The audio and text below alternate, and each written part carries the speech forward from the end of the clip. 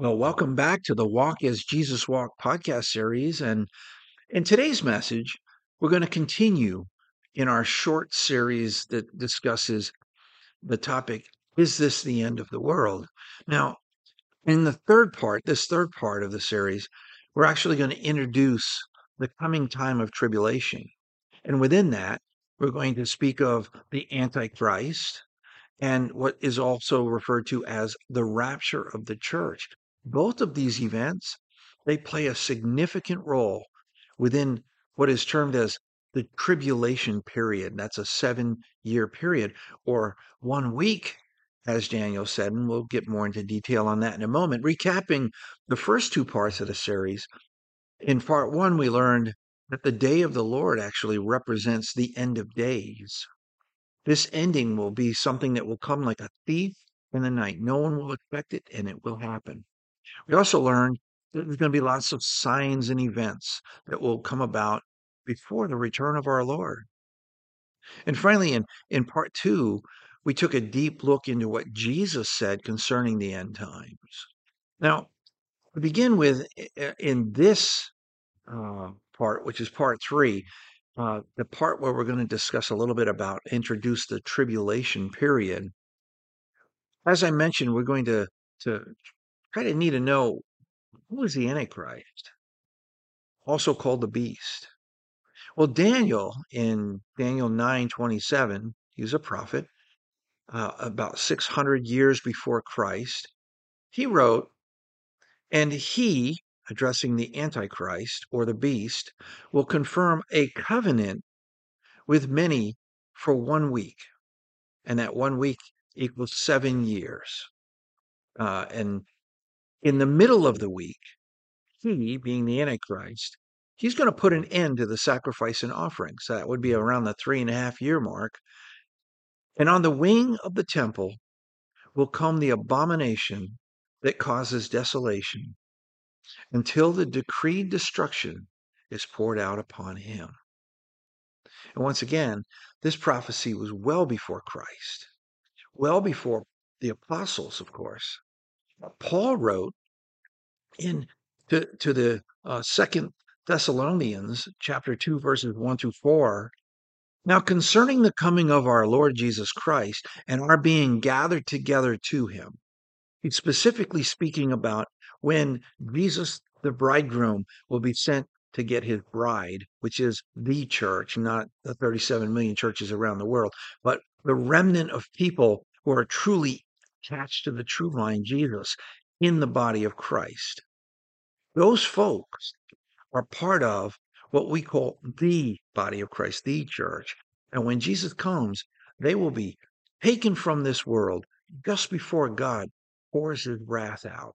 So Paul's saying, before they are gathered together, okay, we ask you, brothers, don't let anybody fool you. Do not be easily disconcerted or alarmed by any spirit or message or letter that's seeming to be coming from us, alleging that the day of the Lord had already come. The people in Thessalonica were worried. They thought, did Jesus already come and we're left behind here? And Paul says, no, do not allow anyone to mislead you concerning this. He then says, let no one deceive you in any way, for it will not come. The day Jesus will come to take his remnant off the earth will not come until the rebellion occurs and the man of lawlessness, which is the Antichrist, the beast, the son of destruction, is revealed. So we know that that's going to happen before Jesus will take his remnant off the world. There's other places where Jesus mentioned that his people will witness these events. So it goes on to say, he will sit himself, the son of destruction, the Antichrist will sit himself in the temple of God in Jerusalem, proclaiming himself to be God. But until then, we know that there'll be peace in the world. We talked about that, uh, in fact, in previous parts. And so Daniel continues, he writes in chapter 7, verses 2 through 8. in his vision he got, he says, in my vision in the night, I looked up and suddenly the four winds of heaven were churning up to the sea. Now I'm not going to go all the way through what he wrote, but if you go back and look at Daniel 7, 2 through 8, you see he'll talk about many beasts. And then finally at the end, he says that there is another beast that will come. After this, he said, I watched in my vision, and the night suddenly a fourth beast. So the fourth beast that appears was terrifying, dreadful, extremely strong, with large iron teeth. It devoured and crushed. Then it trampled underfoot whatever was left. Now, it was different from all the other beasts before it. It had 10 horns. While I was contemplating the horns, suddenly another horn, a little one, came up among them. Is what Daniel wrote. And 3 of the first horns uprooted before it. Well, this horn had eyes like those of a man and a mouth that spoke words of arrogance. Now, Jesus gave a beautiful revelation about the end of times to the Apostle John when he was exiled on the island of Patmos. And in that, chapter 13, verses 5 through 15, this is what John witnessed during this revelation. He said he's talking about the people of this world. Now, if you are truly in Christ, I'm not talking about you claim to be a Christian or you go into church and all that. I'm talking about if you are truly attached to the vine, then you are not of this world. But anyone else is of this world. And it says that all the people of this world, worship the dragon who had been given authority to the beast. The dragon gave the authority to the beast. We know Satan is the one who is the dragon, and the Antichrist is the beast. And they worship the beast. The people of this world will worship the beast, saying, who is like the beast? And who can wage war against it? Well, the beast was given a mouth to speak arrogant and blasphemous words. Imagine that. Daniel saw that 600 years before this time. Actually, it was longer than that, probably 700 years before this revelation that John received from Jesus. But there he is, the beast, speaking arrogant and blasphemous words. And this beast was given authority to for 42 months. That's 3.5 years. That's halfway through the week. And the beast opened its mouth to speak blasphemies against God and to slander his name and to conquer them. And it was he was given authority over every tribe and people and tongue and nation of this world. And all that dwell on the earth will worship the beast, all whose names have not been written from the foundation of the world in the book of life belonging to the Lamb who was slain. Jesus is the Lamb who was slain. The book of life will contain not only the names of those who have already died who were in Christ, but those who are still alive during this period who do not fall away. Remember, Jesus said, many will fall away, but the ones who persevere to the end, their names are still written in that Lamb's book of life. They will not bow down in worship. Now, then Jesus says, he who has an ear, let him hear. If anyone is destined for captivity, into captivity, he will go. If anyone is to die by the sword, he must be killed. That's what he's talking about concerning those who are in Christ, who do not renounce their faith, maintain their faith, confess Jesus, even to the point of captivity and death. And Jesus continues saying, here is a call for the perseverance and the faith of the saints. Then I saw another beast rising out of the earth. This beast had 2 horns like a lamb, but spoke like a dragon. And this beast exercised all authority as the first beast, and it caused the earth and those who dwell in it to worship the first beast, whose mortal wound had been healed. So this beast is going to have some kind of a wound, and he will be healed, and everyone will worship him and praise him because he's bringing peace and unity to the world until the last 3.5 years of the 7 week, of the 7 year period of tribulation. And it goes on to say, and the second beast performed great signs to cause even fire from heaven to come down to the earth in the presence of the people. Because of the signs it was given to perform on behalf of the first beast, it deceived those who dwell on the earth, telling them to make an image to the beast that had been wounded by the sword and yet had lived. The second beast was permitted to give breath to the image of the first beast, so that the image could speak and cause all who refuse to worship to be killed. This is the time that we need to persevere in our faith if we are truly in Christ. Continues in Revelation chapter 14, verses 14 through 20, telling us more detail about the time of tribulation, more specifically about the Lord's harvest of the earth. It says, and I looked and I saw a white cloud, and seated on the cloud was one like the Son of Man, and we know that's Jesus, with a golden crown on his head and a sharp sickle in his hand. Then another angel came out of the temple, crying out in a loud voice to the one seated on the cloud, "Swing your sickle and reap, because the time has come, the harvest, for the crop of the earth is ripe."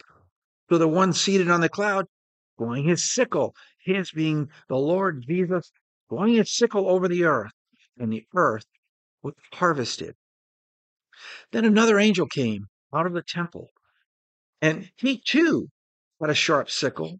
Still another angel with authority over the fire came from the altar, called out in a loud voice to the angel with a sharp sickle, now that the harvest has taken place, now the bridegroom has come for his bride, now that Jesus has taken those who persevered to the end into the cloud with him, and they are no longer on this earth, God's wrath is about ready to come.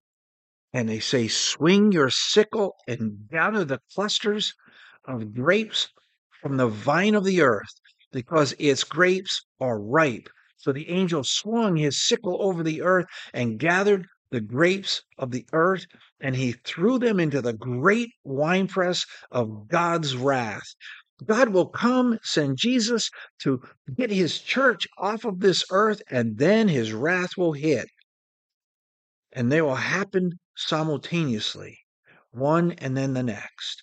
And the winepress was trodden outside the city, and the blood that flowed from it rose as high as the bridles of the horses. That's a tall distance, all the way up to the bridle of a horse. And it created like a huge lake, a distance of 1,600 stadia. If you're wondering how big that is, approximately 184 miles of blood up to a horse's bridle. That's what's going to happen after the wrath of God hits this earth. The prophet Joel, he also wrote about events that are going to happen in the tribulation period. Joel chapter 3, verses 9 through 16. It says, proclaim this among the nations. Prepare for war. Rouse the mighty men. Let all the men of war advance and attack. Beat your plowshares into swords and your pruning hooks into spears. Let the weak say, I am strong. Come quickly, all you surrounding nations, and gather yourselves. Bring down your mighty ones. O Lord, let the nations be roused and advance to the valley of Jehoshaphat. For there I will sit down to judge all the nations on every side. Swing the sickle, for the harvest is ripe. Come, trample the grapes, for the winepress is full. The wine vats overflow, because their wickedness is great. Multitudes, multitudes in the valley of decision. For the day of the Lord is near. in the valley of decision. The sun and the moon will grow dark, and the stars will no longer shine. The Lord will roar from Zion and raise his voice from Jerusalem. Heaven and earth will tremble, but the Lord will be a refuge for his people, a stronghold for the remaining people of Israel. Again, in Daniel chapter 12, verses 1 through 11, we read, at that time, during this whole time that this is going down, Michael, who's an archangel, the great prince who stands watch over your people, will rise up. There will be a time of distress, the likes of which will not have occurred from the beginning of nations until that time. But at that time, your people, everyone whose name is found written in the book, will be delivered. And many, this is talking once again, Jesus coming in the clouds, gathering them up. Michael, who was guarding over, making sure, keeping watch, will stand out of the way because it's almost time for God's wrath to hit. And it says, that time, everyone whose name is found written in the book will be delivered. And many who sleep in the dust of the earth will awake, some to everlasting life, but others to shame and everlasting contempt. Then the wise will shine like the brightness of the heavens, and those who lead many to righteousness will shine like the stars forever and ever. But you, Daniel, shut up these words and seal the book until the time of the end. Many will roam to and fro, and knowledge will increase. Then I, Daniel, took and I saw two others standing there, one on this bank of the river and one on the opposite bank. One of them said to the man dressed in linen, who was above the waters of the river, how long until the fulfillment of these wonders? And the man dressed in linen, who was above the waters of the river, raised his right hand and his left hand towards heaven. And I heard him swear by him who lives forever, saying, it will be for a time and times and a half of time, which is probably equal to 3.5 years. When the power of the holy people has finally been shattered, that would be Christ's remnant on this earth, where their time is over, then all these things will be completed. I heard, but I did not understand. So I asked, my Lord, what will be the outcome of these things? Go on your way, Daniel, he replied, for the words are closed up and sealed until the time of the end. Many will be purified, made spotless, and refined, but the wicked will continue to act wickedly. None of the wicked will understand, but the wise will understand. And from that time, when the daily sacrifice is abolished and the abomination of desolation is set up, there will be 1,290 days, which is 3.5 years. Daniel wrote this, once again, 604 BC. And if you think about it, this runs perfectly with what Paul told those in Thessalonica. Don't worry, because you will see the first 3.5 years and you'll see the signs and you will understand.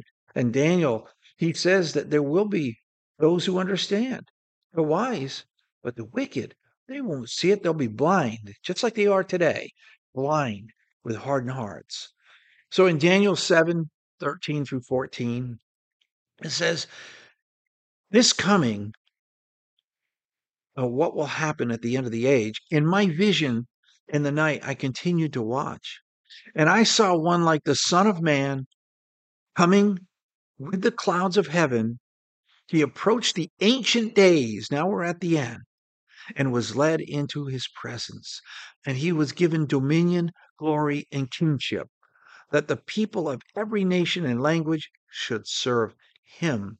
And his dominion is an everlasting dominion that will not pass away. And his kingdom is one that will never be destroyed. We know, and Jesus said in Matthew 24, verses 30 and 31, At that time, the Son of Man will appear in heaven, and all the tribes of the earth will mourn. They will see the Son of Man coming on the clouds of heaven, just like what Daniel said, with power and great glory. And he will send out his angels with a loud trumpet call, and they will gather his elect from the four winds, from one end of the heavens to the other. Now, about the rapture, it also says in Acts 20 and verses 28 through 31, Paul told the elders and the overseers that were in Ephesus, keep watch over yourselves and the entire flock of which the Holy Spirit has made you overseers. Be shepherds of the church of God, those who are in Christ, which he purchased with his own blood.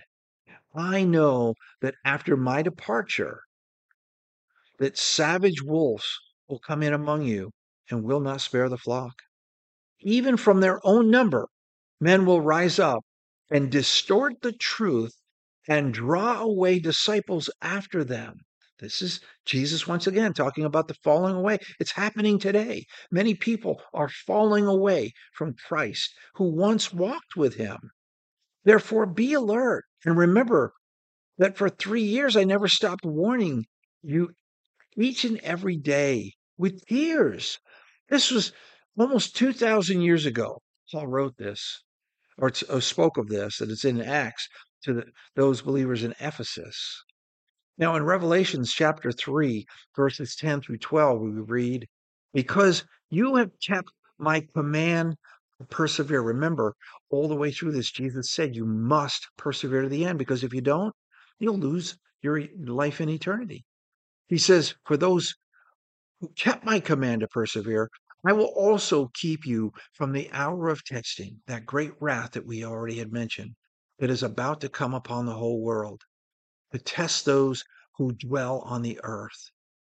I'm coming soon, said Jesus. Hold fast to what you have. Don't let go of it. Hold fast so that no one will take your crown. The one who overcomes, I will make a pillar in the temple of my God, and he will never again leave it. Upon him I will write the name of my God, and the name of the city of my God, the new Jerusalem that comes down from heaven from my God, and my new name. Now, in 1 Corinthians chapter 15, verses 51 and 52, it says, listen, I tell you a mystery. We will not all sleep, meaning we will not all die, but we will be will all be changed in an instant. Everyone, those who have died, those who are alive, we will be changed in an instant, in a twinkling of an eye, a snap at the last trumpet. For the trumpet will sound, and the dead will be raised imperishable, and we will all be changed. We also can read in 1 Thessalonians chapter 4, verses 16 and 17, for the Lord himself will descend from heaven, and with a loud command, with the voice of the archangel, and with the trumpet of God, and the dead in Christ will be the first to rise, and after that, we who are alive and remain will be caught up together with him in the clouds to meet the Lord in the air, and so we will always be with the Lord. So, in conclusion, here we just briefly discuss some of the issues in the tribulation period, and we'll discuss more as we venture into the whole look. It'll be an abstract, and hopefully you'll read along with it, because we're not going to go through chapter to chapter, word to word. We're going to give you what it says, though, in the revelation that was given to John from Jesus when he was caught up into heaven. We also discussed here what and who the Antichrist is, and we don't know him by name, but he will come. And we also discussed the rapture of the church, which we know will happen after we see the abomination of desolation do away with the sacrifices going on in Jerusalem with all the Israelites and the Jews. And when we see these things, flee, because we know that to the point of captivity, and even death. Those who are in Christ will be faced with the wrath of man, but we will not see the wrath of God.